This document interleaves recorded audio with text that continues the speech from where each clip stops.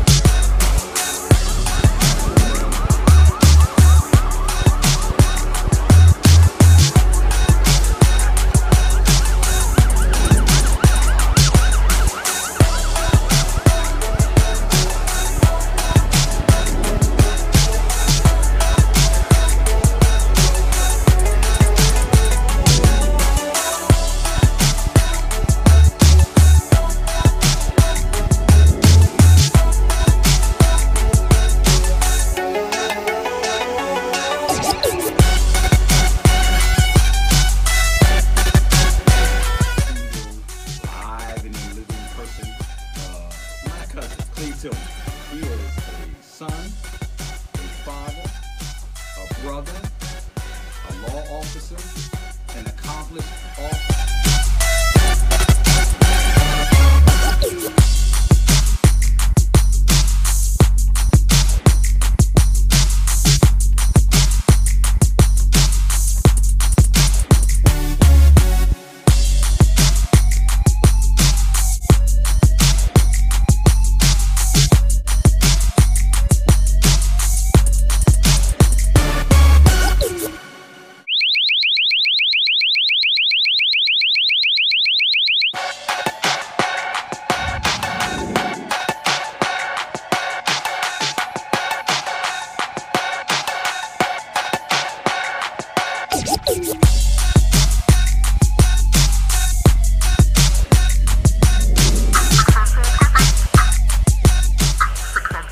And 4 over and out.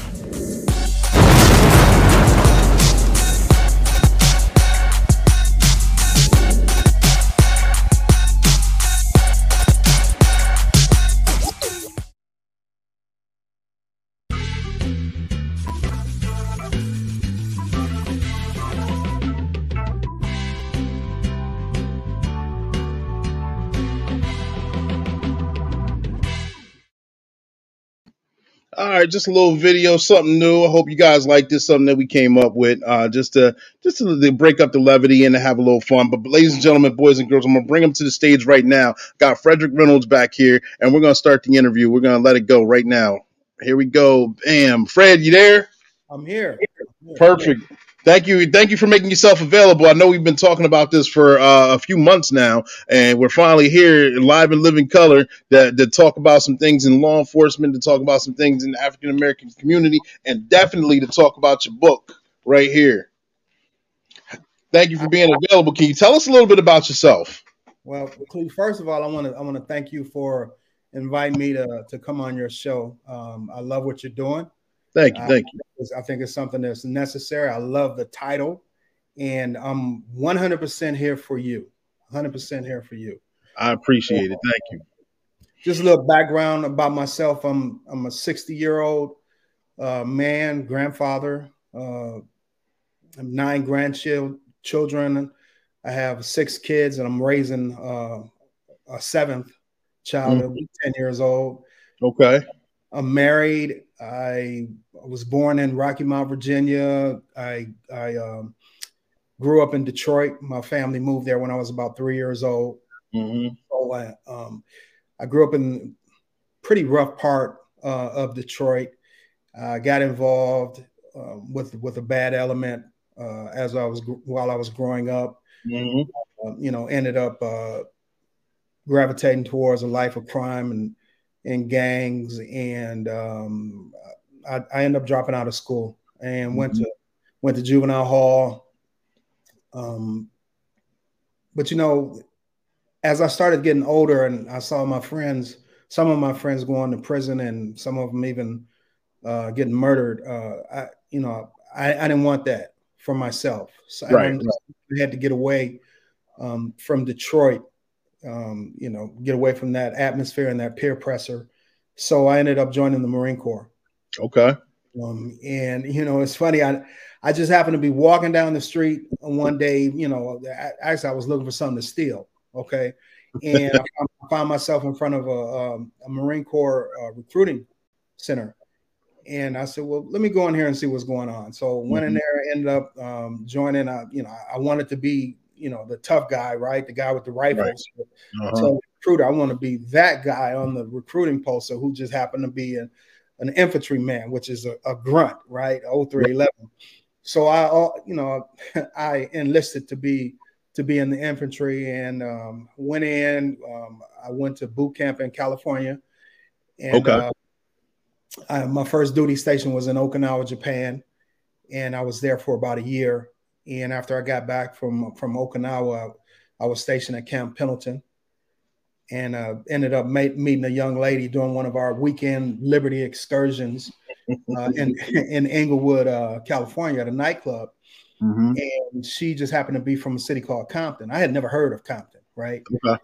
And I started seeing her, and ultimately we got married, and ended up getting out of the Marine Corps. She was pregnant. We moved in with her mother in the city of Compton. The money that I had saved up from the Marine Corps ran out. Her mom was charging me to live there, and when the money ran out, she told me I couldn't live there anymore. So I ended up ultimately I was homeless for a little while, sleeping in cars and all night movie theaters trying to find a job. And I crossed the picket line at Greyhound, worked at Greyhound for a little while, and something happened at Greyhound that kind of changed my whole perspective on life. Right. I was a janitor, and I unloaded buses in the interim, and a guy tried to steal this lady's luggage, and she had a bunch of kids, and I just thought it was, I just reacted, and I ended up catching the guy and getting her luggage back, and the reaction that I got from her and her kids, it changed me, right? When I realized how much I had helped these people, and I had never really wanted to be a cop, but after that, I figured maybe I could be one. You know what I mean? It's a job, it pays the bills, and if I can help people, like I just helped this lady, maybe I could. So I ended up applying to be a police officer for the city of Compton. I got hired, and I worked there for the next 14 years. Okay. All right. Yeah, that was we're going to dig a little deeper in the stories too. And I know it sounds like a rerun to me, because I know I read most of what you just explained in your book here, and we're going to talk about that. But I know reading your book, you talk very vividly and very proudly of your family in North Carolina and going to go visit them, I believe, on the farm and things like that. What kind of transition was that for you to go from North Carolina to the Chicago area? Virginia. And I know it gets confusing because there's a Rocky Mountain in North Carolina too. I'm very familiar with that one. Yeah. Right. So, that one's a little more well known than the Rocky Mountain in Virginia. But the Rocky Mountain that I grew up in, or that I was born in, rather, is in Virginia. Okay. And it was like night and day, from where I was growing up in Detroit, as far as like hardcore city life. And my family, we would go to Rocky Mount during the summers because that's where all of our family was still living. Right. Right. So, I always had this dichotomy of life or of living to experience. I loved going to the country only for a short while every time, and I had great experiences there growing up. But ultimately, I was drawn to the street life in Detroit, and it had a real negative effect on me to the point where I had to get away. Right. It was the best decision I ever made because it changed my life. So. Right, and I don't want to give away too many gems and pearls that are in the book, but I know. And it's very, I appreciate you being very vulnerable and very honest in your book and telling us about your childhood and upbringing. And I know a lot of people today or in the past can relate to not actually being law enforcement per se right now and actually coming up or being around the wrong crowd or doing things that are questionable or doing things that are illegal at certain times in their life to actually maturing and growing and knowing that they have to get out of a certain situation. Once you explain a lot of some things from your past very well to the point where if somebody would read this book now, they could bypass or hopefully bypass doing a lot of similar things that took place. I.e., I know you discuss hanging out with certain friends or going to certain parties or witnessing certain things in the Detroit area coming up. Right. And I think, later on after I became a police officer, I think it served me well. I think that was kind of like at the crux of my success. Right. Because I had experienced some of the things that these kids were dealing with at the time I confronted them as a law enforcement officer. So I was able to empathize with them and able to give them some guidance when needed. And I think a lot of them recognized, a kindred spirit in myself. And, I was successful in some regards, but, other times I had to do the job, and some people just refused to listen no matter what.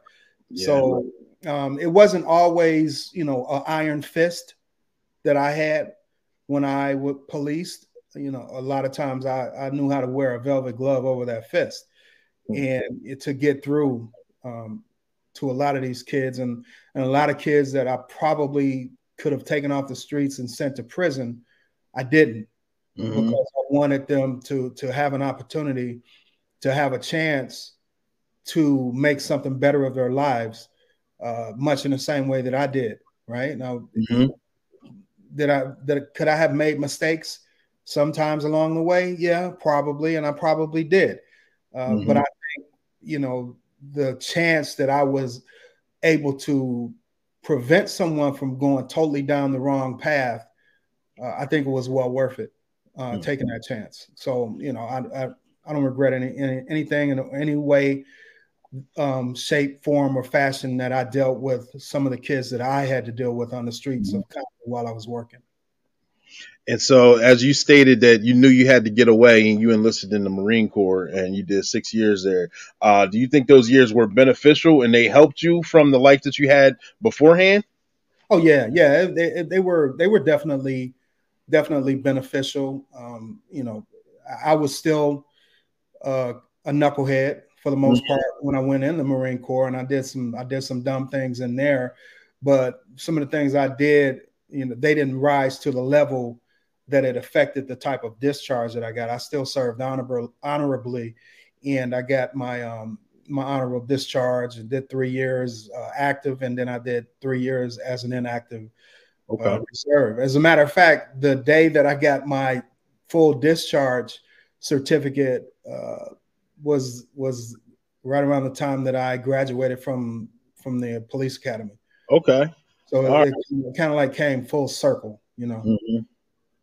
I remember reading in your book as well, after you kind of transitioned from out of being in the Marine Corps and you're living in California and you're working for Greyhound, like you said, and something happens where you come across a police officer who was working and interviewed you or talked to you in a way that you said you never had before, and you kind of gravitated or emulated toward that individual. Is that correct?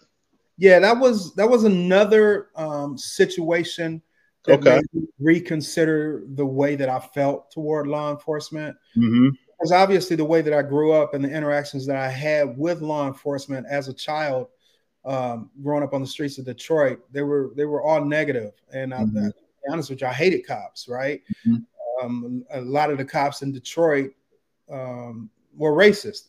Mm-hmm. And I'm going to keep it 100. A lot of them were racist. The area that I lived in, it was predominantly black, and I never saw a black police officer the entire time that I was growing up. Mm-hmm. So this situation that you're referring to, I was working 2 jobs at the time because, working at Greyhound, I wasn't making that much. So I got another full-time job to so I could live, right? And take care of my kids, take care of my family.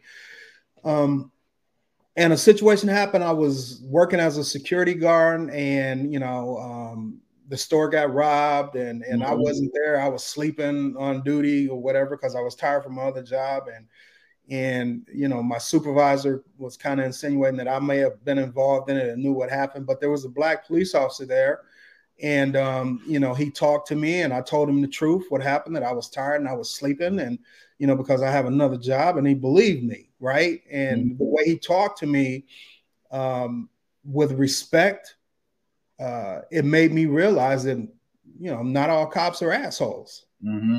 Excuse my language, because I had been accustomed to all cops being assholes. Mm-hmm. So that was the first positive experience that I had with a cop. And then after I caught the baggage thief, at Greyhound, that's when I started having this paradigm shift that perhaps I don't need to be on the wrong side of the law, that perhaps it was okay, to be on the other side. And that's how I started on my path to where I ultimately retired from 32 years later.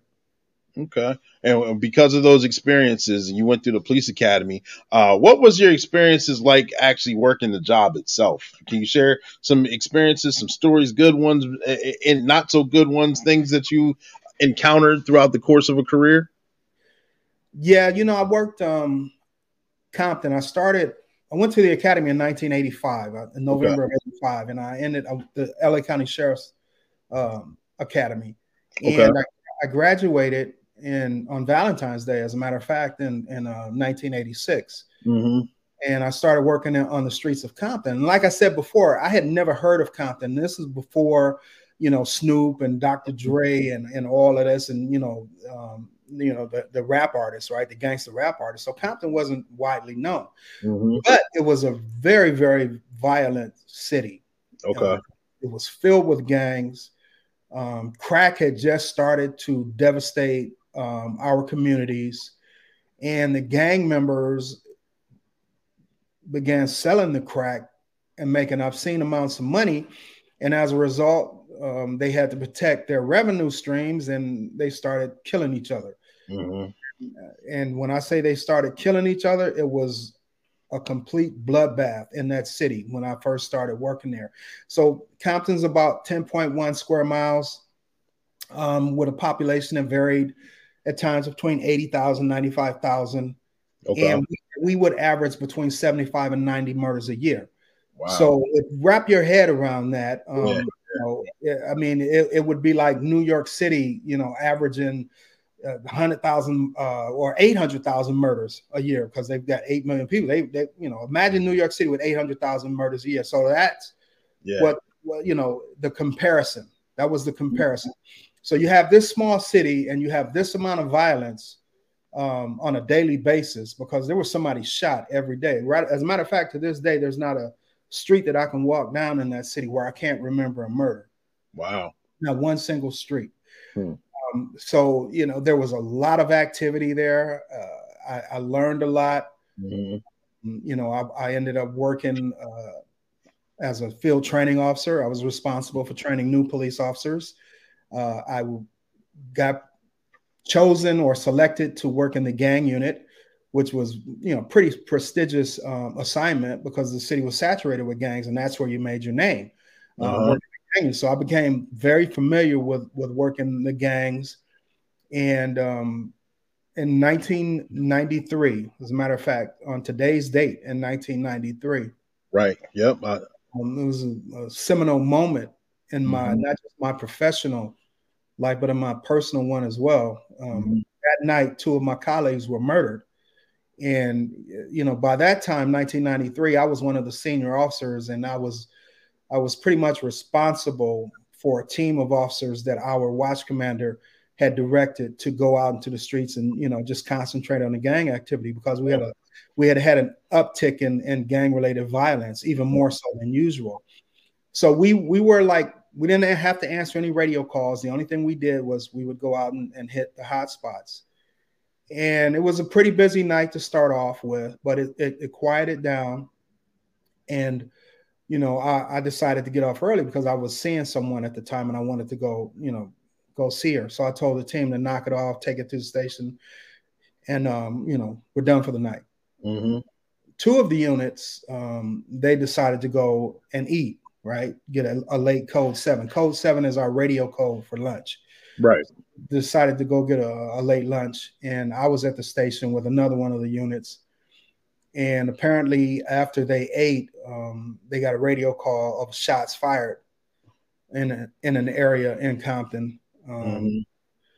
So they went over there to investigate it before coming into the station. And during the time they're investigating this call, Kevin Burrell and James McDonald, they decide to stop a red pickup truck for a traffic violation. And during the course of the traffic stop, they contacted one of the, a violent gang member, nearby city, and he ended up killing them both. And I was at the station about to get undressed to go see this girl when over the station intercom, the dispatcher put out the call of an officer down. I had never heard that. Right. But that's the call that no cop wants to hear. Because cops, we are supposed to be down, right? If a cop goes down, that's bad business. So I started putting my clothes back on, my uniform back on, ran up the stairs, got with my partner. I'm pulling out the back lot to go to the area where the officer down call, and the dispatcher updates the call, and she says there's 2 officers down. And now I know that something horrible had happened when you have 2 officers down. So I get to the scene, and I see the other unit who had went to lunch with Burrell and McDonald. They're blocking off traffic, and I could see on the looks of the look on one of their faces. His name was Gary Davis. He's one of Kevin Burrell's best friends. They played basketball together. When I saw the look on his face, I knew something horrible had happened, and he just pointed down the street. And I drove down the street, and I saw Kevin Burrell lying in the gutter in front of his patrol car. The overhead lights on the patrol car were on, spotlights were on, which gave me, the indication that they had been on a traffic stop. But there was no other vehicle in front of theirs. So whatever vehicle they had stopped was long gone. But Kevin was in the streets and in the gutter, and he was suffering from multiple gunshot wounds to the head, to the face. And I knew he was dead. I had seen enough dead people at that point in my career to know. And then on the other side of the patrol car in the streets, there were James McDonald was lying on the street, and he had multiple gunshot wounds. One was in his face, and I knew he was dead as well. So Sorry. that was what I saw that night. And when that happens, the world rolls up. You get cops from everywhere. So I looked up. I mean, there were a million cops there, wanting to help out, or police cars from everywhere. Mm-hmm. And they transported my friends to the hospital where they were, formerly officially pronounced dead. And I had the responsibility of securing the crime scene, and I had to write the report. I had to book the evidence, their bloody clothing and badges, and Wow. it just hits in a different way when they're your friends. Yeah. Mm-hmm. Not just people that you work with, but your friends that you hang out with off duty, and you go over their houses, and you play dominoes, and you play cards, and it affected me in a horrible way for a long time, because I put the blame on myself. It was misplaced blame. Mm-hmm. For a long time, I told myself that if I wouldn't have been trying to get off early, for selfish reasons, wow, I may have been there with them, and that may not have happened to them. Mm-hmm. And, I just couldn't shake that, and I started drinking more than I should have. Mm-hmm. I was a little reckless in my personal life. I was still like, I just still did a good job at work, but Mm-hmm.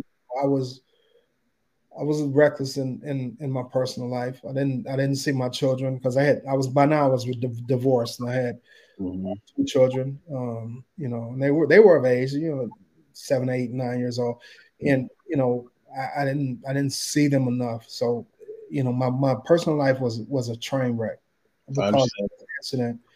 And for a while, I didn't even want to be a police officer anymore, man.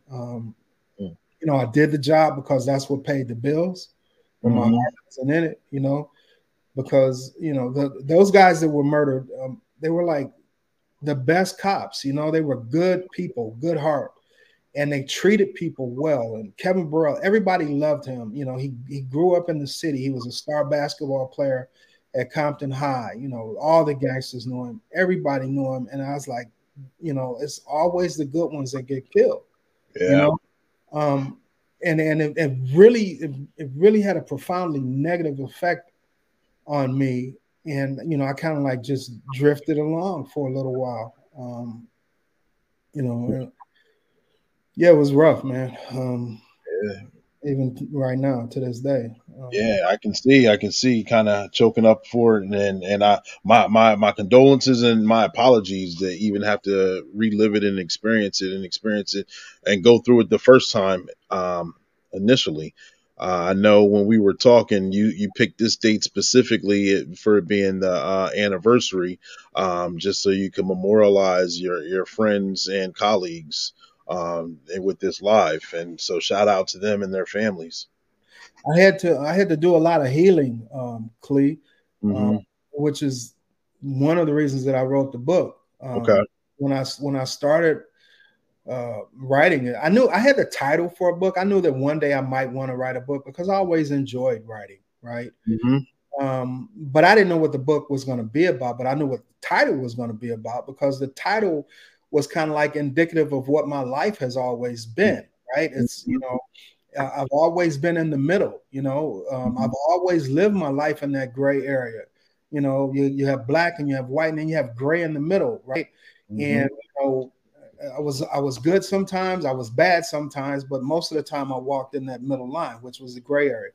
So, I knew that's what the title was going to be. So once I retired, I wanted to write about what happened that night, because I had to do some healing, and writing about it was very therapeutic to me. That. Once I was able to get it out and to admit to myself that, this wasn't my fault.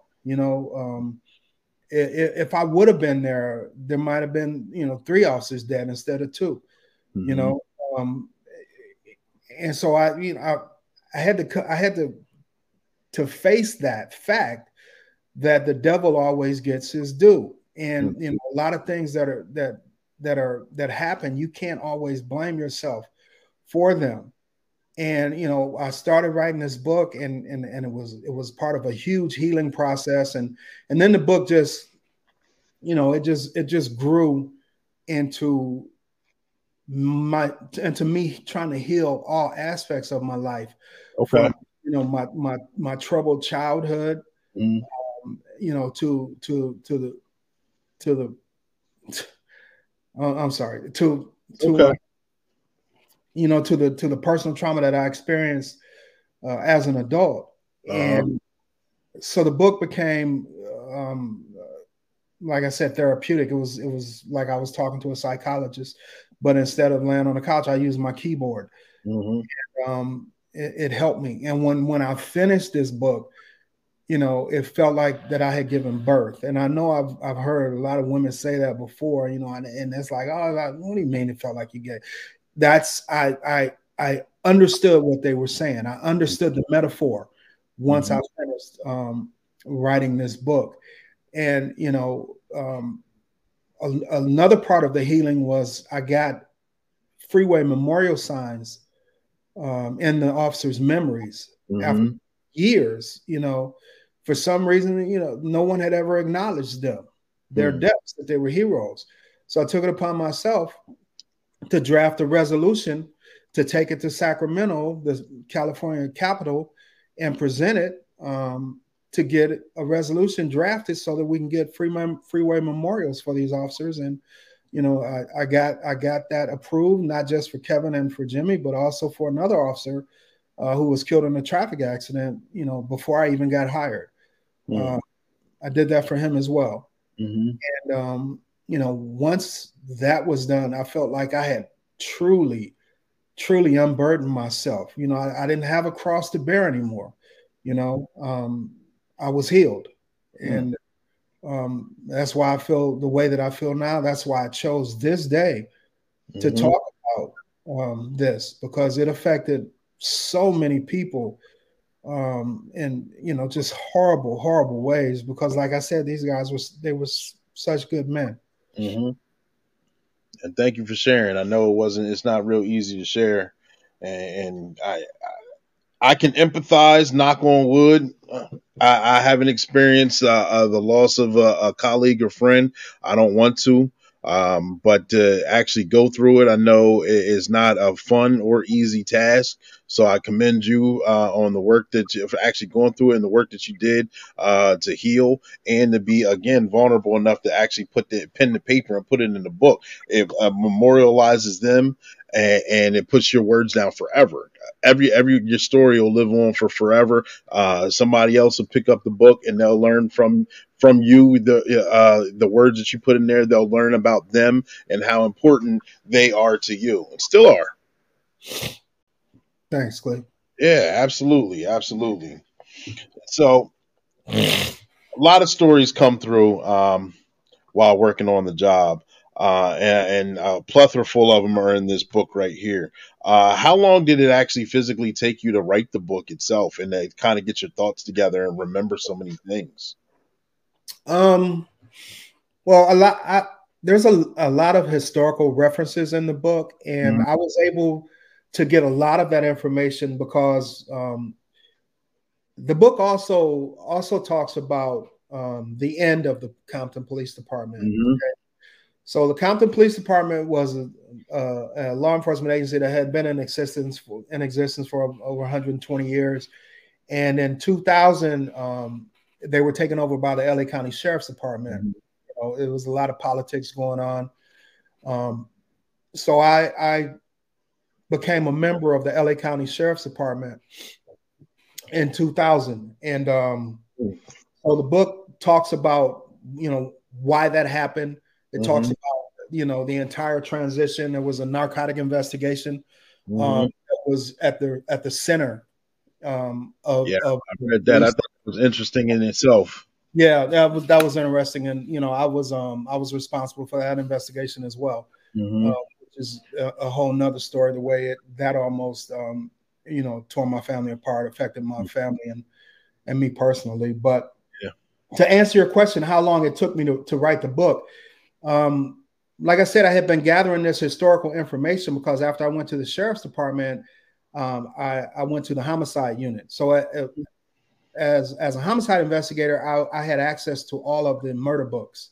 So I was able to go through all of the Compton PD murder books, and it was like 1,400 murder books that I was able to, to just peruse and get historical information from.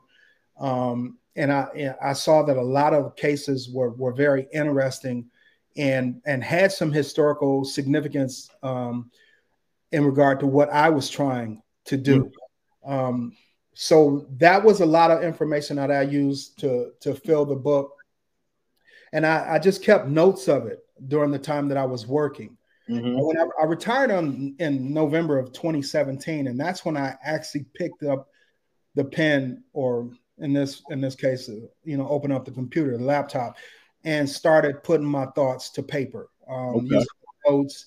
I had the title in mind, and I wanted the book to center around Kevin and Jimmy, the murders of Kevin and Jimmy, which is why I start off with that in the prologue. So I was writing the book, I was doing well, and I would print out, what I had typed up during the week, and I had picked up a post-retirement job. I was working for a guy by the name of Clarence Avant, right? He's the Black Godfather, real popular, famous heavyweight. In the Black community. And I was his bodyguard and his driver. So I would take the paper, what I had written with me, and I would proofread it in his driveway with a pencil, right? While I was waiting while he was waiting for me to take him places, when I had downtime. So I did that for a little while, and I was working my way through it, and then I had a heart attack, right? In April of 2020. And I almost died. And I had emergency surgery, which is another thing that, when we talk about law enforcement, the stress, when you work as a cop, a lot of cops die within 5 years of retirement, just based on the accumulation of stress accrued through, all these high-powered situations that we deal with for years and years and years. And damned if it didn't happen to me. Well, I had a heart attack 3 years after I retired. So, and it happened right during COVID. So I couldn't have visits. My wife couldn't come see me. I'm in the hospital room alone, and I didn't have a phone charger, so I couldn't talk to anybody. So I'm just in there, and alone with my thoughts. And I started thinking, I said, well, I've been working on this book and I almost died. What if I would have died without finishing what I was trying to do? So I made a commitment. I made a promise to myself. I said, if I get better, when I get out of here, I'm going to finish this book. I'm going to nonstop this book. And when I got out of the hospital, I went home, I sat down, and I finished it. Right. So, that was a long explanation for a short question. It took about 2.5 years. Okay. For me to start getting serious about it until I finished it. So I understand why it was a long explanation. No need to apologize or none of that. I appreciate it. And I know we talked about the title. How do you think the title or the book is perceived through the cultures, whether it's white, black, or indifferent? Well, it's the subtitle of the book is the title, Black, White, and Gray All Over, it is what it is. But the subtitle, I think, is where some people might have some angst regarding that, right? Because it's a Black man's odyssey in life and law enforcement, right? Because as you know, Clay, there is a difference in this country. My journey, our journeys are different from someone else's journeys. Right. Okay. It just is what it is. I don't care if it's right, wrong, or indifference. I'm just calling it like I see it. It's different. Right. And I wanted the reader to be able to walk in my shoes and to see what that journey was like. Right. Not just as a law enforcement officer, but as a Black man growing up or living in America. Now, don't get me wrong. I love this country. There is no place I would rather live in my life but we have historically we have had problems when it comes to race relations, and we got to fix it, right? Absolutely. My book is kind of like a recipe for how we can, make inroads to fixing those relationships. So, to use an age-old adage of not judging a book by its cover, you can't judge my book by its cover, because just because I say it's a Black man's odyssey in life and law enforcement is so much more than that, right? Because I believe that we all have to come together. I believe that we're all brethren, and we all got to have serious conversations. We got to come together. We got to fix this shit, because this is all of our countries. I have grandkids. My grandkids are half white. I have grandkids that are half Mexican. I have a grandkid that is a half Filipina. Okay.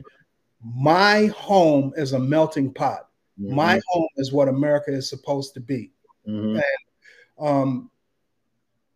that is what we have to learn. That is what we have to understand. So the white police officers that might have reservations about reading my book because of that subtitle, thinking that, oh, here we go again, another story about Blackness. And there are people that say that, right? Not what you think it is. It's something different.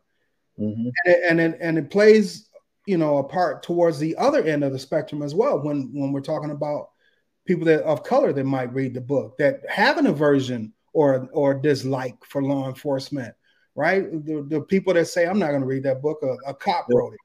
Yeah. It's a bridge between the culture of policing and the culture of the inner city, because we have to come to an accord. Once we can't fix this unless one side knows how the other side feels, and vice versa. Because law enforcement, we are your mothers, we are your fathers, your brothers, your sisters, your aunts, uncles, cousins.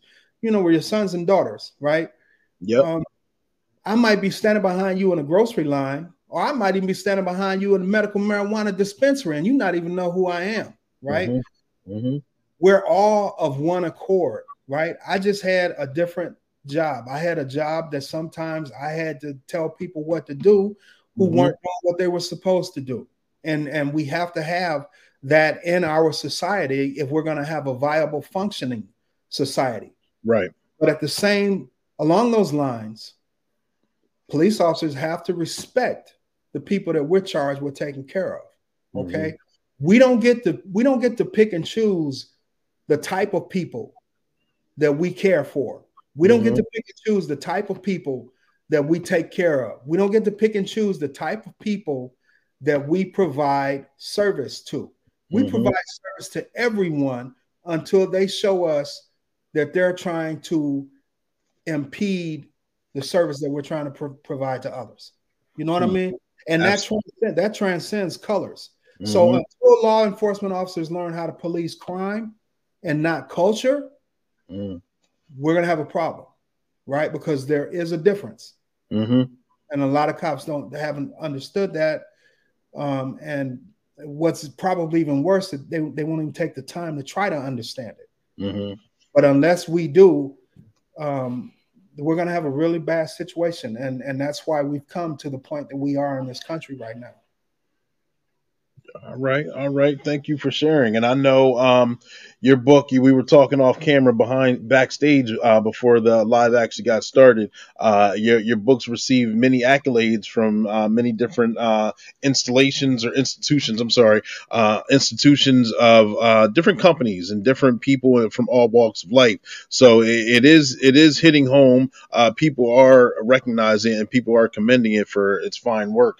Like I said, I said this behind the stage show. I wish I would have read something like this when I was a newer officer, when I was at least anywhere from year 1 to 5. Honestly, I said 3 to 5 before, but year 1 to 5, because I could have learned so much through your eyes or just through your experiences on just working the job itself, on types of encounters I could potentially have, or just handling handling myself in a professional atmosphere, relating to someone who didn't grow up and actually want to be a cop, but just, you explained how situations influence you to go that way, and things also understanding how things affected you personally.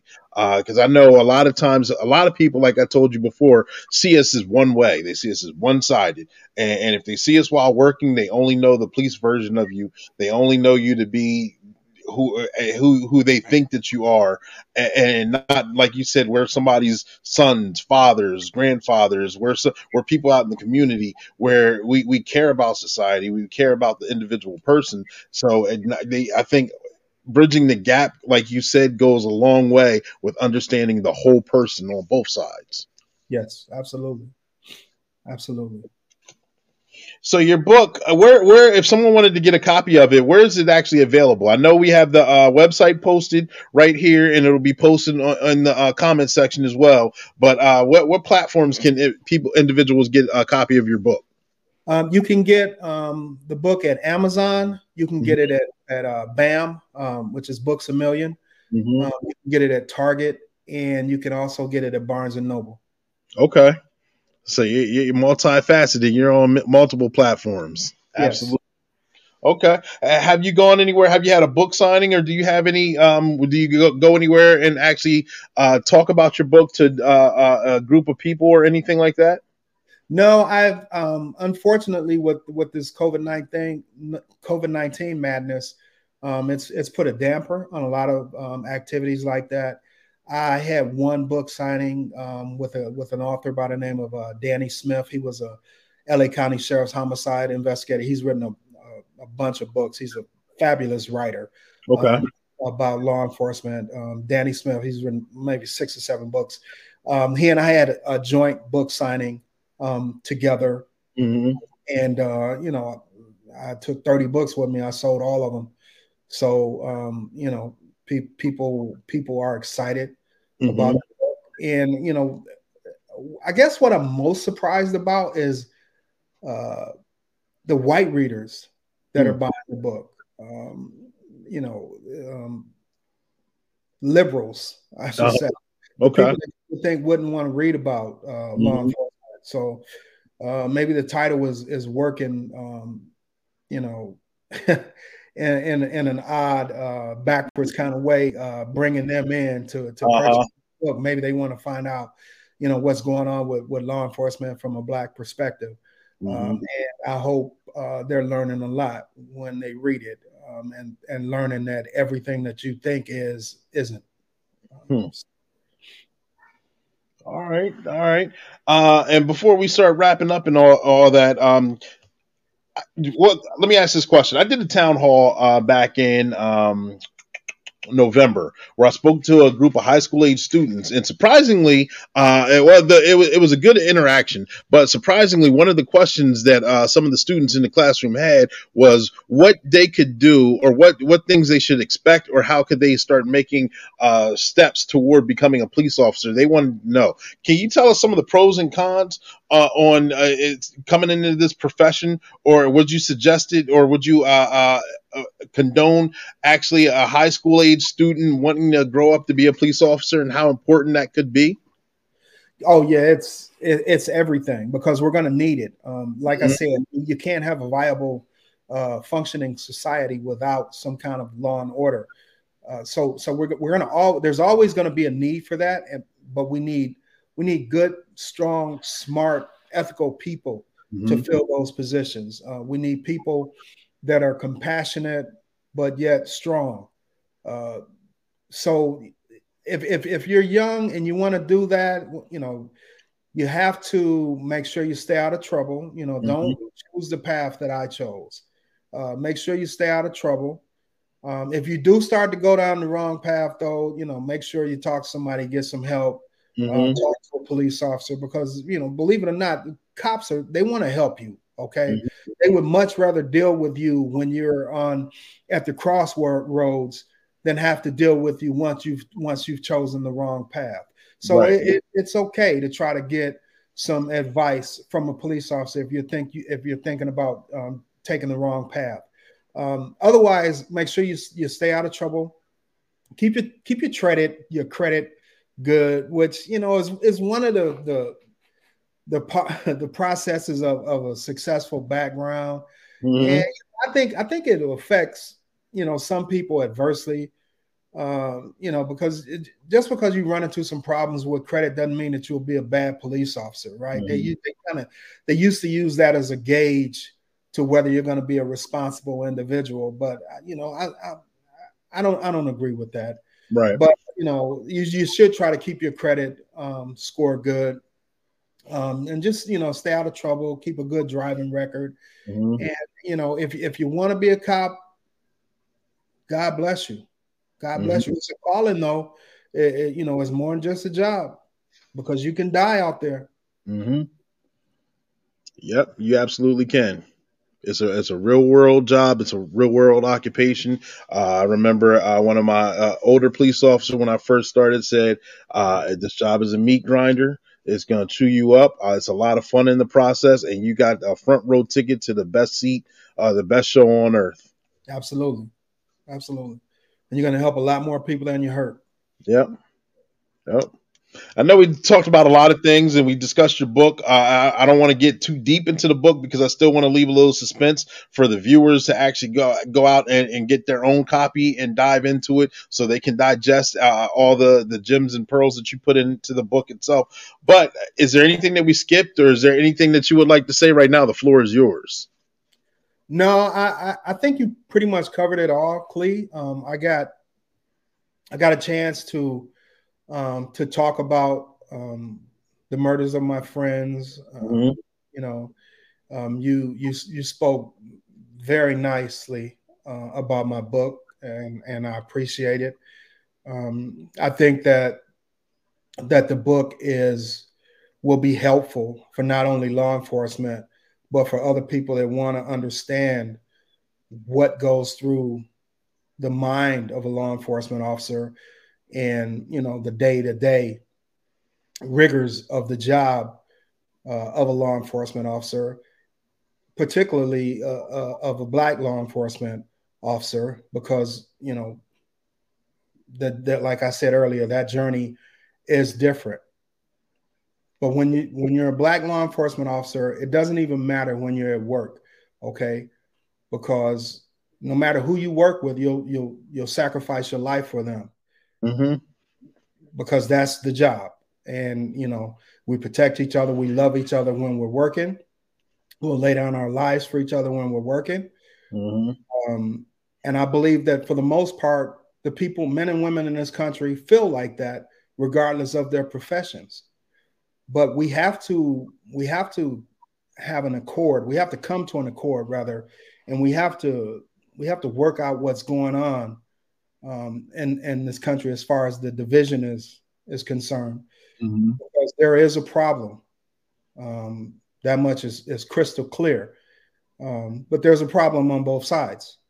And until we're able to recognize that and understand that, we're all the same, regardless of race, creed, or color, we're going to have problems. And, Mm-hmm. I talk about Martin Luther King in my book. One of the best things that he ever said was, it's all about the content of your character. Mm-hmm. Ultimately, that's what matters. And if we can start looking at each other, as far as each other's character, we'll go a long way toward healing the divide. There we go. There we go.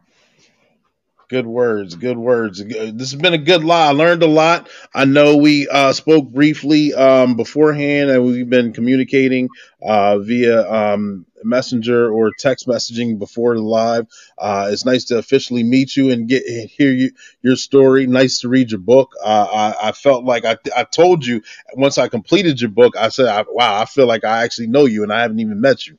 It's impactful and it's important. Thank you for coming on and blessing this show and explaining your side of the story and giving your viewpoints. And you did a tremendous job, and I appreciate everything that you have done and are doing. Thank you, Clay. And you be safe out there, man. All right. Thank you. I will. I will. And again, I'm honored to go live with you to commemorate the memory of your colleagues and friends. Thank you. Absolutely. Make sure you guys tune in for more. Make sure you guys check out his book. The website's here. It'll also be in the comments section. Make sure you guys get your own copy. It is worth the read. You will definitely learn something, and it is very impactful. Thank you guys for tuning in. We're out of here. Peace.